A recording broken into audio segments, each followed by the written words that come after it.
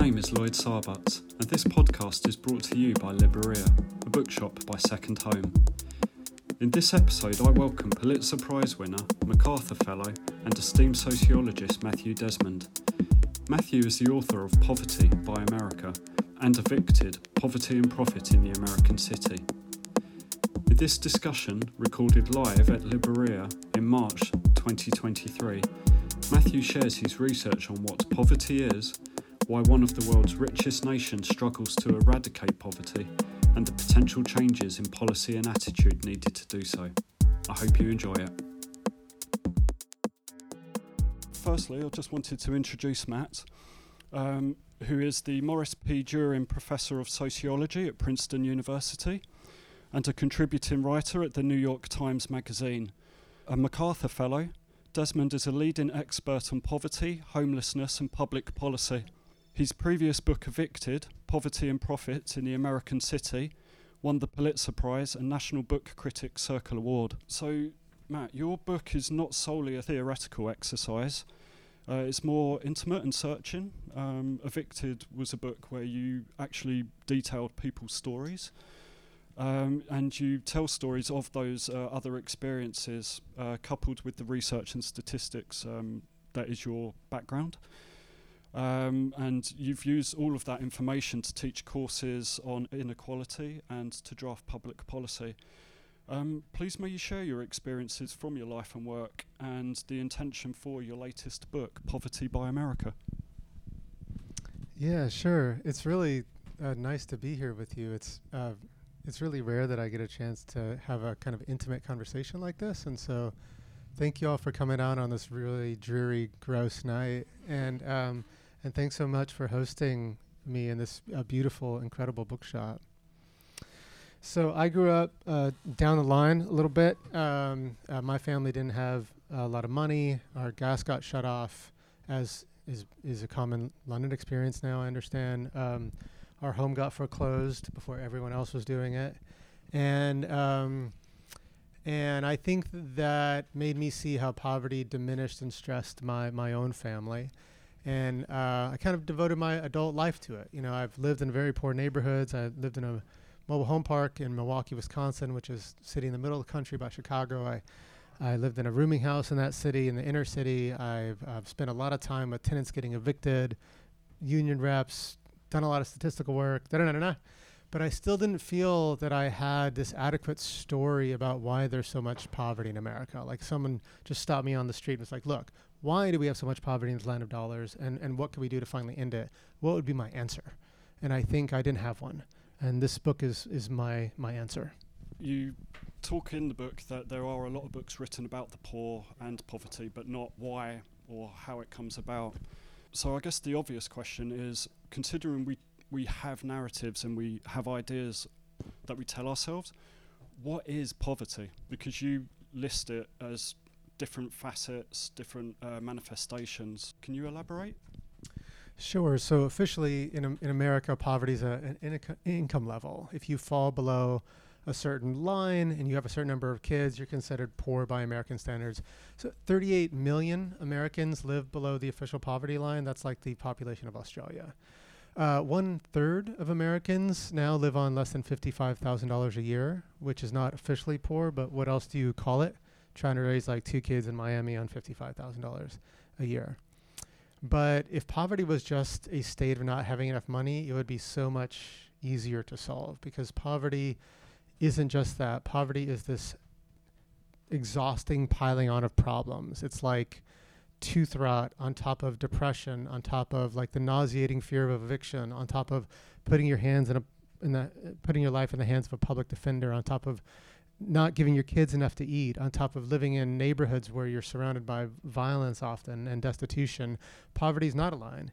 It's this tight knot of social maladies. It's the suffocation of your dreams. It's a robber of your talents. It's death come early. You know, for poor black men in America, they have a life expectancy of men in Pakistan and Mongolia right now.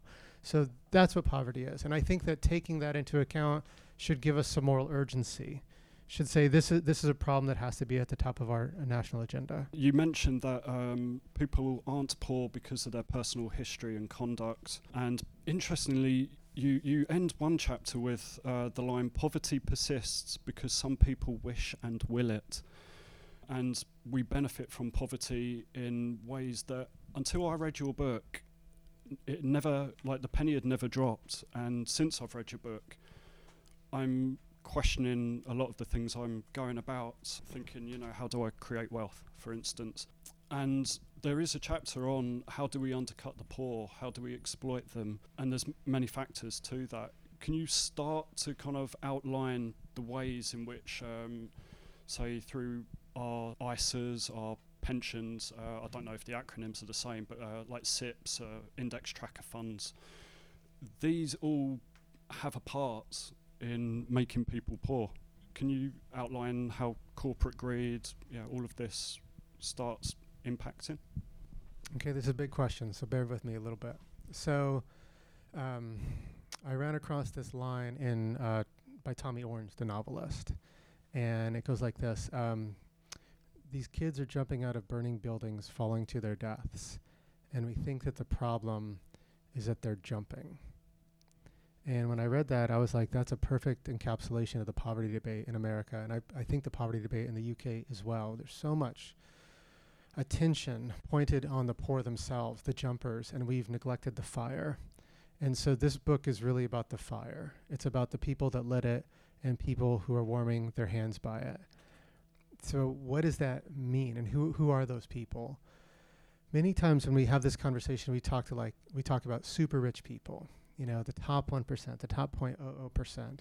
And that's an incredibly important conversation to have, and it's incredibly absolving for a lot of us. It lets a lot of us off the hook. So the book tries to make a case about how we're all connected and how our connection often means we unwittingly contribute to poverty all around us. So one thing that the poor face is unrelenting exploitation in the labor market, in the housing market, in the financial market. Let's talk about housing, right? And so in the housing market, poor families usually have one choice about where to live. They can rent or let from a private landlord and devote at least half of their income to housing costs. That's the typical case for American renting families below the poverty line. In the UK, the percentage of private renter units has increased from 9% in 1988 to about 20% today. Thatcher's kind of creation of an ownership society has really turned into a renter society. Because poor families have just one choice, landlords can take advantage of that, and they do. And they overcharge poor families for crummy housing in bad neighborhoods.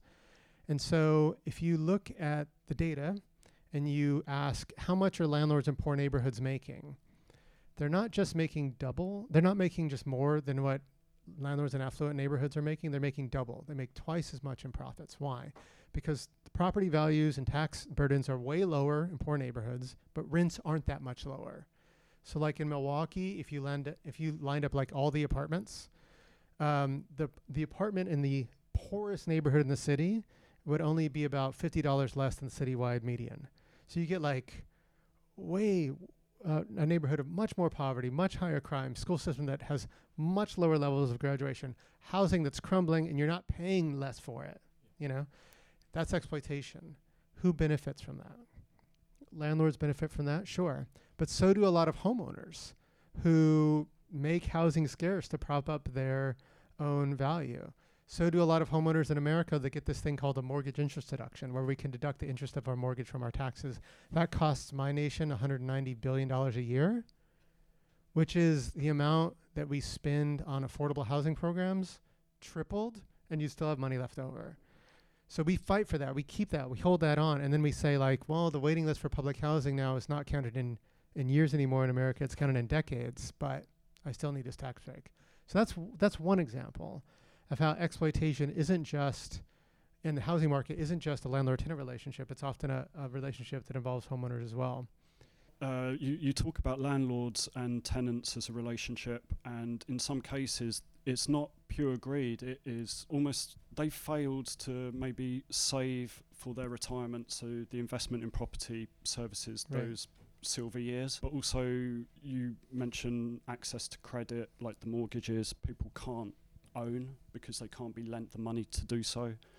and there's the planning regulations that prohibit the building of a certain type of building that would lend itself to public housing. Yeah. Therefore, you talk about, I think, Milwaukee at one point, which you go into deeper detail, and you say that it's not a question of supply and demand and housing shortages, which is one of the myths we talk about, but to ourselves. But you talk about those facets of credit and money and the planning and the politics. Can we look at the money side of it? Can I say redlining and usury, or are they too hard a term to use? Oh, this is your podcast. Oh, let's do it. Let's go. Redlining, usury. It's almost Let's talk about the racial element. Those elements of keeping the poor. Sure. So let's focus on usury. Let's focus on debt. And so banks in America charge about $12 billion in overdraft fees every year. Only 9% of bankers pay those fees. So who are those 9%? They're the unlucky poor bankers that are made to pay for their poverty. You can overdraw your account by like $20 in America and end up paying $200 for that because the bank kind of piles on fees, and often those fees kind of are reoccurring. $12 billion. A lot of poor folks aren't banked though, and part of that is a racialized phenomenon because African Americans in particular have been excluded by banking. Banks have left black communities and often feel that those hidden fees are a kind of a trickery, and they'd rather kind of have the devil you know. So poor folks spend over $1 billion a year just to cash their checks, just to pay someone to cash their check. And then you have tons and tons of people that don't have access to credit, either have no line of credit or have bad credit. And in a pinch, they turn to the payday lending industry in America, which, you can take out a $150 loan and end up paying $500 on it over the course of that loan. And we can break down how that works. So basically you take out a short-term loan, but your problem usually isn't short-term. So you often paying again and again. And if you add all that up, you learn that every day there's $60 million in fees that are kind of pulled from the pockets of the poor, just to allow them to get access to their own money they earn and their own credit. In a check cashing business, for example, it costs you 1 to 10% of your check to cash. So if you work $10 an hour for 2 weeks, you can end up losing like between 1 and 10 hours just to get the money you earned. Who benefits from that? So, payday lending stores do, but also banks that actually allow and finance those kind of industries. And also those of us that have access to free checking, because those free checking accounts are subsidized by folks that don't have free checking.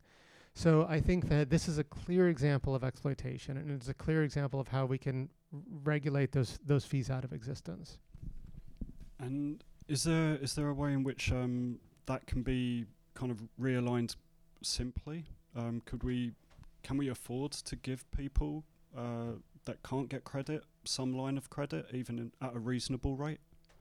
Yeah, studies have shown that banks could undercut the payday industry by charging far lower but still high interest rates. Like they could charge like 20% or 40% interest rate and not like 600%, which would be a huge benefit, but banks just haven't gotten into those waters. They haven't wanted to take that reputational cost.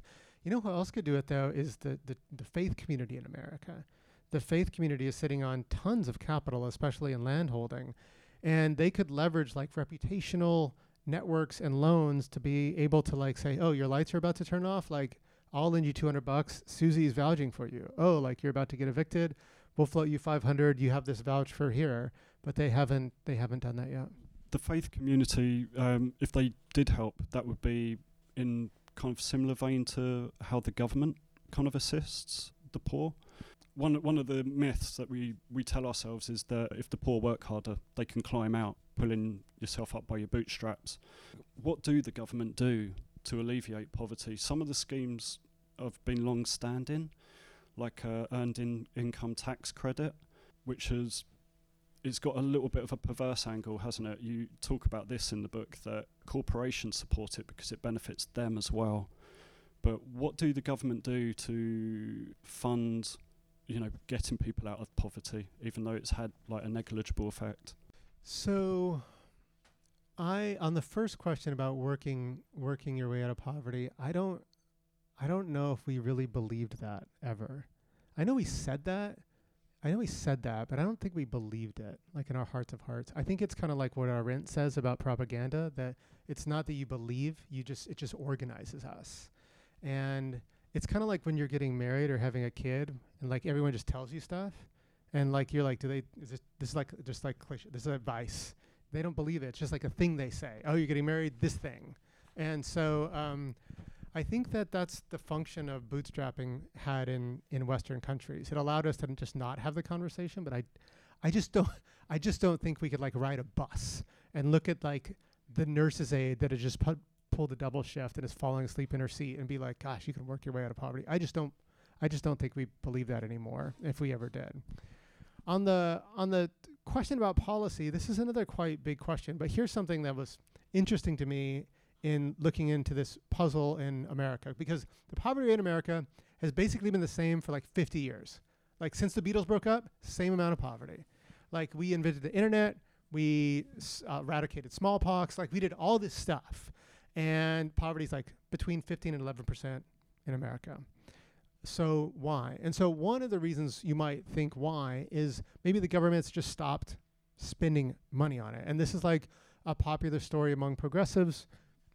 Neoliberalism ascended, Reagan, Thatcher, they pulled back. They did stuff. They certainly, Reagan at least had massive cuts to the wealthy, but he wasn't able to pull back a lot of spending on anti-poverty programs. He destroyed public housing. But a lot of the other programs actually grew during Reagan's time and continued to grow after him.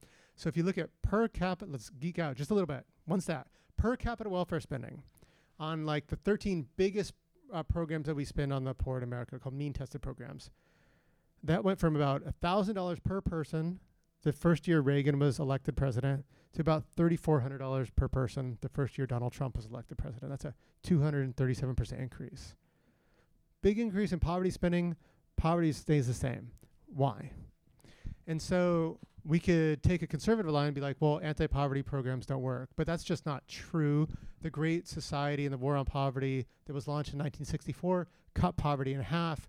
America reduced child poverty rates by over half during COVID in 6 months with like this thing called the child tax credit. So like we know that programs can work, but why isn't this increase in spending having this more durable effect on the poverty rate? And the reason, one of the big reasons, is the labor market isn't pulling its weight. So when the War on Poverty and Great Society were launched in America, unions were strong. You can get a decent job. Your wages increased on average 2% a year. You can advance in the company. You had some benefits. Our labor market is not like that today. Unions are weak. Wages are stagnant. For someone with a high school diploma, they make less today than they would have 40 years ago. And so it's kind of like the withdrawal of the labor market from like the standard work contract has made anti-poverty programs something like dialysis. It's not something that's curing poverty. It's something that's just sputtering it on. And so this is a big call for the book, that we don't just need deeper poverty programs. Like progressives like to just say more, like more. We need more of that thing we're doing. But the book is like saying that would help, but we need different programs too. We need programs that disrupt poverty and not accommodate it. And talking about those programs that have seen an increase in spending but haven't alleviated anything, what do you feel needs to change? You talk about deeper universal programs, and the COVID spending by the government reduced the gap. What would be the ideal scenario for you as a sociologist to see poverty actually being solved? So I think we need to not only expand and deepen our investments in low-income communities, but we need to empower those communities as well, build power. And that is just a, inspiring way maybe, way of saying we need to confront exploitation. If we don't, it's like pouring money into a leaky bucket. So a study has shown that like when cities increase the minimum wage, people have an easier time paying their rent for a little while, and then the housing market catches up and recoups some of the benefit. Or if you look at history, like in the 1830s in America, there were these huge labor strikes, and workers were in the streets, and the landlords went to the industrial capitalists and were like, yo, can you help us put down these workers? And the landlords are like, no, because when you guys have to raise their pay, we get to raise the rent. And that's exactly what happened. So you have to fight it from both angles. On the deepening investment part, just one quick stat that blew me away. So if there's a study that was recently published that showed that if the top 1% of income earners in America just paid the taxes they owed, we could raise $175 billion a year. Did I already say that here? I can't remember. Okay. If the top 1%, so you're not like gasping. So the top 1% of Americans just paid what they owed. We could raise an additional $175 billion a year, which is almost enough to lift everyone out of poverty. Every child, every parent, every grandparent. So we have the resources and we know how to do this, but we need to fight and establish things that are permanent, right? We need to cut the cancer out. So in the labor market, that doesn't mean just increasing wage subsidies or bumping up, it means like giving workers power. So it means like making organizing easy. It means even the playing field between the bosses and the workers. So one thing I call for in the book, for example, is sectorial bargaining, which is just a fancy way of saying, look, in America, you have to organize like this Starbucks. Okay, we're fighting for months. We organize it. Now this Starbucks down the street, we have to organize it. And this one. But what if all the baristas in the country got together, took a vote, and that would charge the Secretary of Labor to organize a panel between worker representatives and boss representatives, and they could come to some sort of collective bargaining agreement. That's the way to organize all the Starbucks at once. That's one way to build worker power. In the housing sector, we need more choice. We need to expand the choice of families. So one of the things the book calls for is investing in homeownership for low-income communities. Now, in Britain, there's some baggage about that, but hear me out on this one. So in the U.S., last year, 27% of all homes sold were for less than $100,000, but only 23% of those were financed with a mortgage. So like most of those were just bought up by speculators or landlords. Why? Because are they riskier mortgages? No, but just banks don't make that much from lending you $70,000. They make a lot of money lending you $700,000. So this is where the government could step in and work with banks to incentivize them to offer small dollar mortgages so families could own the homes that they're living in. That would greatly reduce their everyday housing costs, and you wouldn't have this like hold your breath rent hike scenario that comes every year. And then there's an argument in the book about these walls that we've built around our communities. They have to go, and we have to finally end our embrace of segregation in America and reach for inclusive communities, which means things like not making it illegal to build affordable housing on most residential land, which it is today in America. So lift the floor, empower the poor, and end segregation. And some of the government help has been left on the table. Yeah. I'm thinking of the TAMF dollars, the assistance for needy families. Yeah, something like that. That money doesn't always get directed to the people it's designed for. I don't want to go into the corruption or the misuses, but is there potentially a way in which that money could be directed straight to the people rather than allocated state by state? Can the government actually, universal basic income? Yeah, that kind of buzzword from a few years back.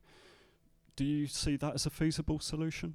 So let me tell you a story about my friend Wu in Milwaukee. So I lived with Wu in a rooming house in inner-city Milwaukee. He was this amazing gregarious, tall black man. He called me Andy, and he told me to call him Red, like the guys in Shawshank Redemption, which Wu always called the Shawdank Reduction.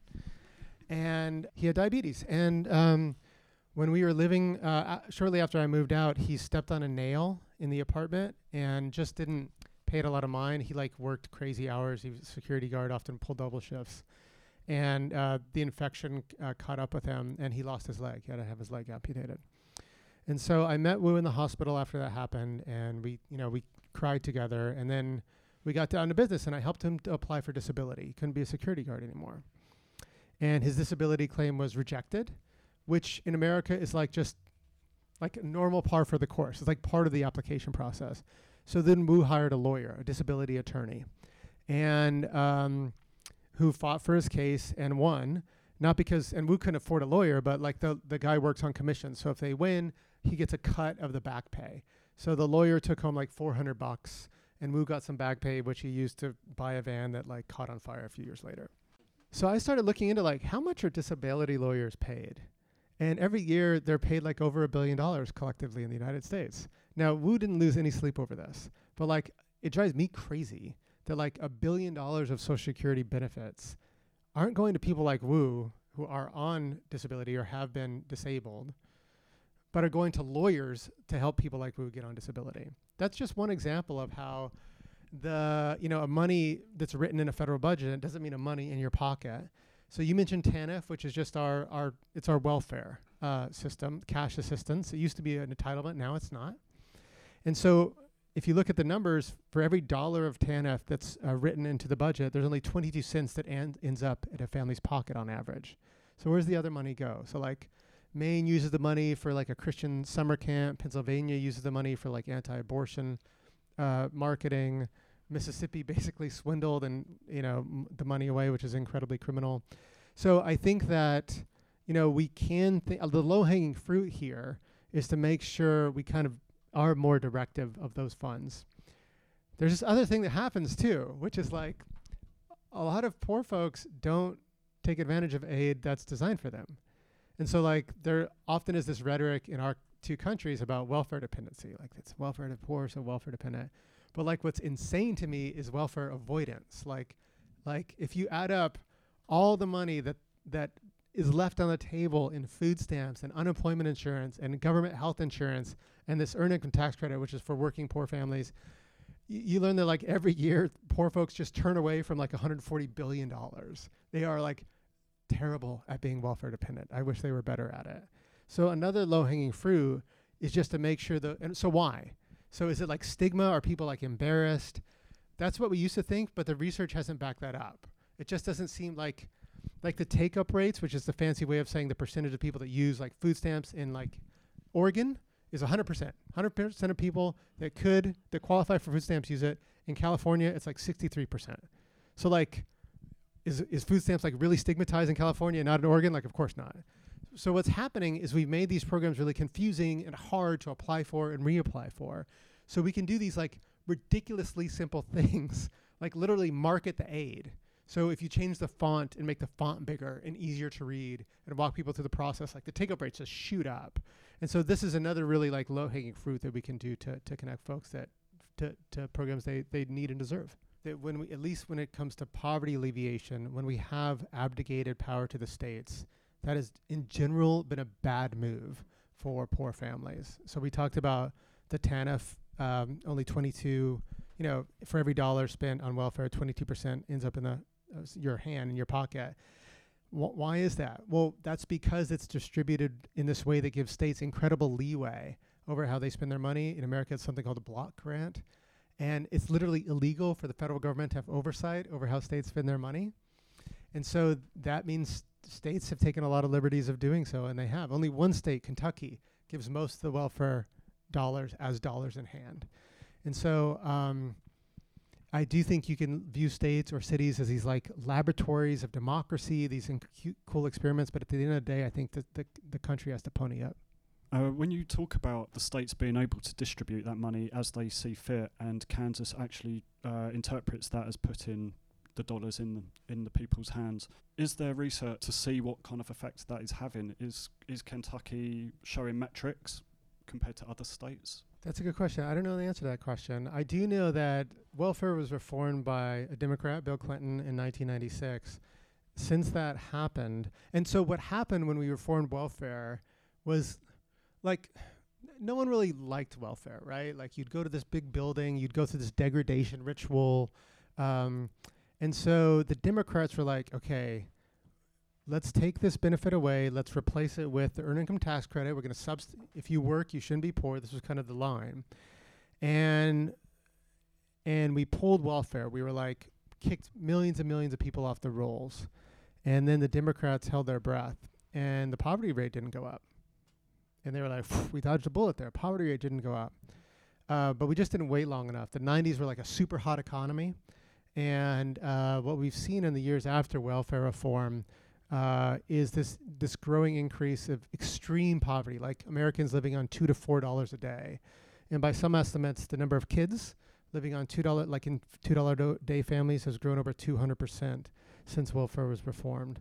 So I don't know if Kentucky's doing something. I don't know if the evidence is in that the Kentucky effect has a lasting effect. I do think the evidence is in that how the nation decided to invest in its poorest families has really helped to contribute to this growing hard bottom layer of poverty in the richest country on the planet.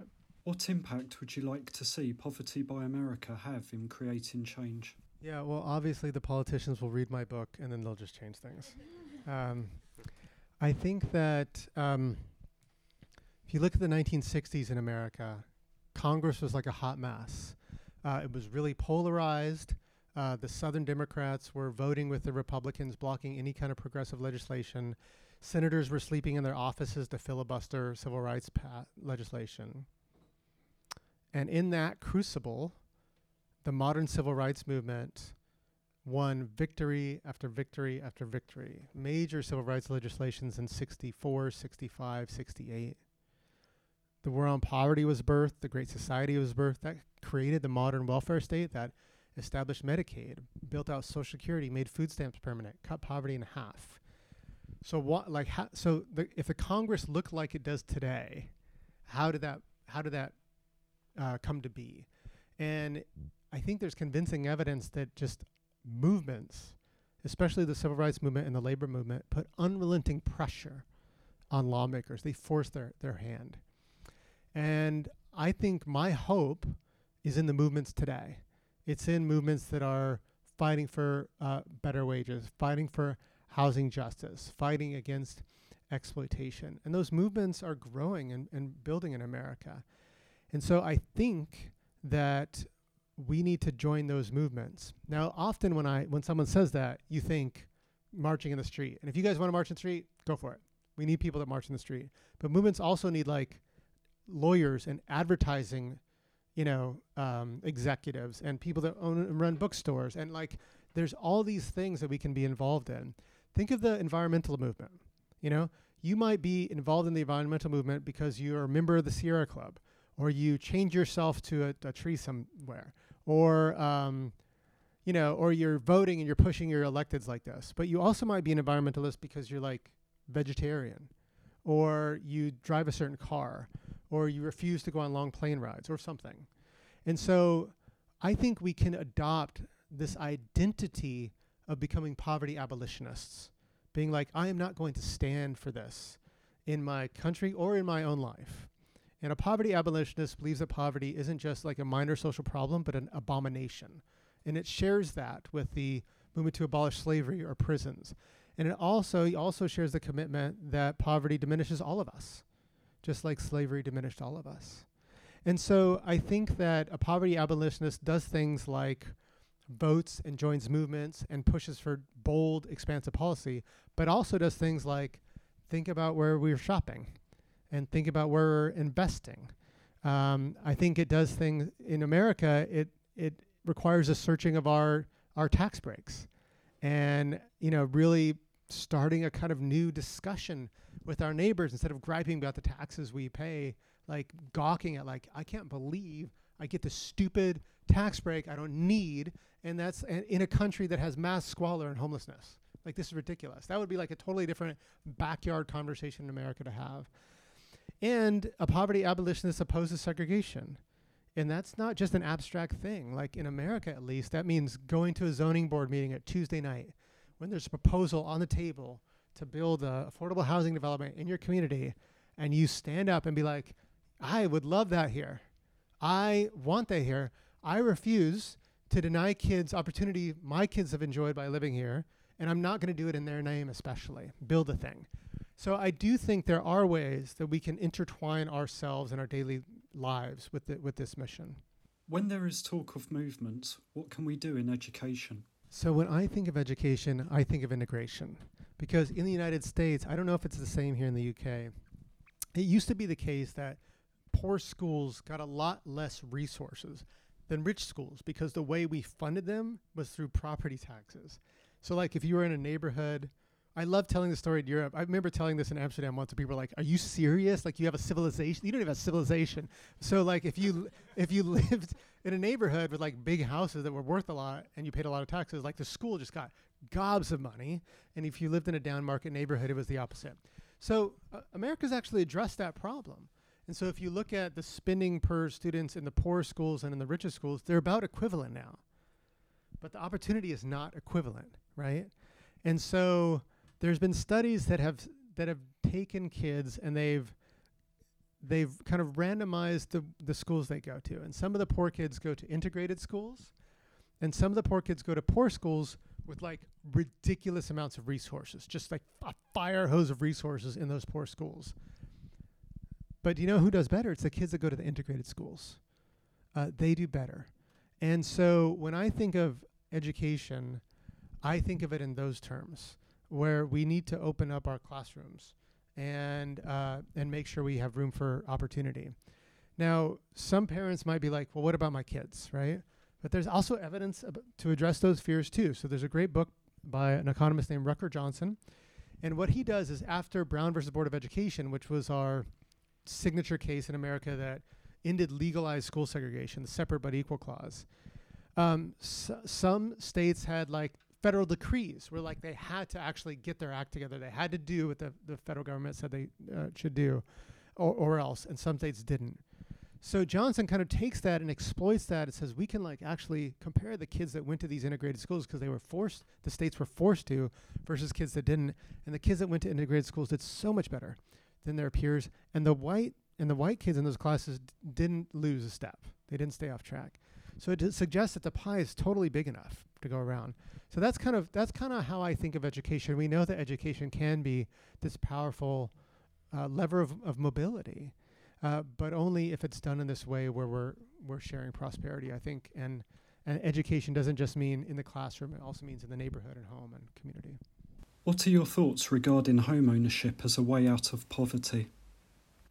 I think that there are certain ways to expand opportunity in the housing sector that are anti-commodification. And so that would be things like deepening our investment in permanent, stable, public, affordable housing. It would also be deepening our investment in things like land banks, right, which are giving poor folks kind of loans, like zero interest or low interest loans, so they can buy apartments and turn them into like cooperatives, like tenant-owned cooperatives, which are kind of run by the tenants themselves. And they're kind of these beautiful models of, you own your home, and when you leave, you can sell, but not for a big markup, just a little bit of a markup, so it stays affordable. And often, like the equity, some of it goes into the bigger land bank or the bigger movement to keep buying this. So there are ways of doing that. I think a lot of families, they don't want that. They don't want that. They want their own home. This is such a powerful myth in America. And I think there are ways to deliver on that. I remember meeting a woman named Lakia Higbee in Cleveland a few years ago, and she rented a 4-bedroom home. It was $950 a month. Not bad, she thought, even though it was pretty run down and crummy. But if she just bought that home under conventional mortgage standards, she would basically pay $500 a month with no rent hikes, right? She would have $4,500 more in her pocket every year. And so for me, that seems incredibly attractive. Does it open up opportunity for predation? Yeah, I think it does if we're still working with private lenders to do that. But this is why I think, a government on-ramp has to be part of it. There are things that we've done in the past that were like good ideas and executed terribly. Like public housing is probably like the best example. Like public housing is a great idea. And then America's like, what we should do? We're going to build like Soviet-style giant gross towers and put them in really poor segregated communities. And so like now we have this idea of like public housing, and the idea was really bad. It's like, no, the execution was like piss poor though. Or like company housing. We also talk about company towns where like the businesses were responsible for housing people. And that got really icky and like patronizing. But who benefits from company housing? Me, university professor. The university has housing and I live in it. And you know what? It's great, And so I think that there are ideas, like just because we went wrong one way, I think we can learn from those ideas and not throw out the baby with the bathwater, as we say. Super wonky question to end on, but still a really good one, yeah. Thank you for listening. I wish to thank Matthew for visiting the UK to share his time, research and insights. Visit our website, libreria.io, for news of future events and book recommendations.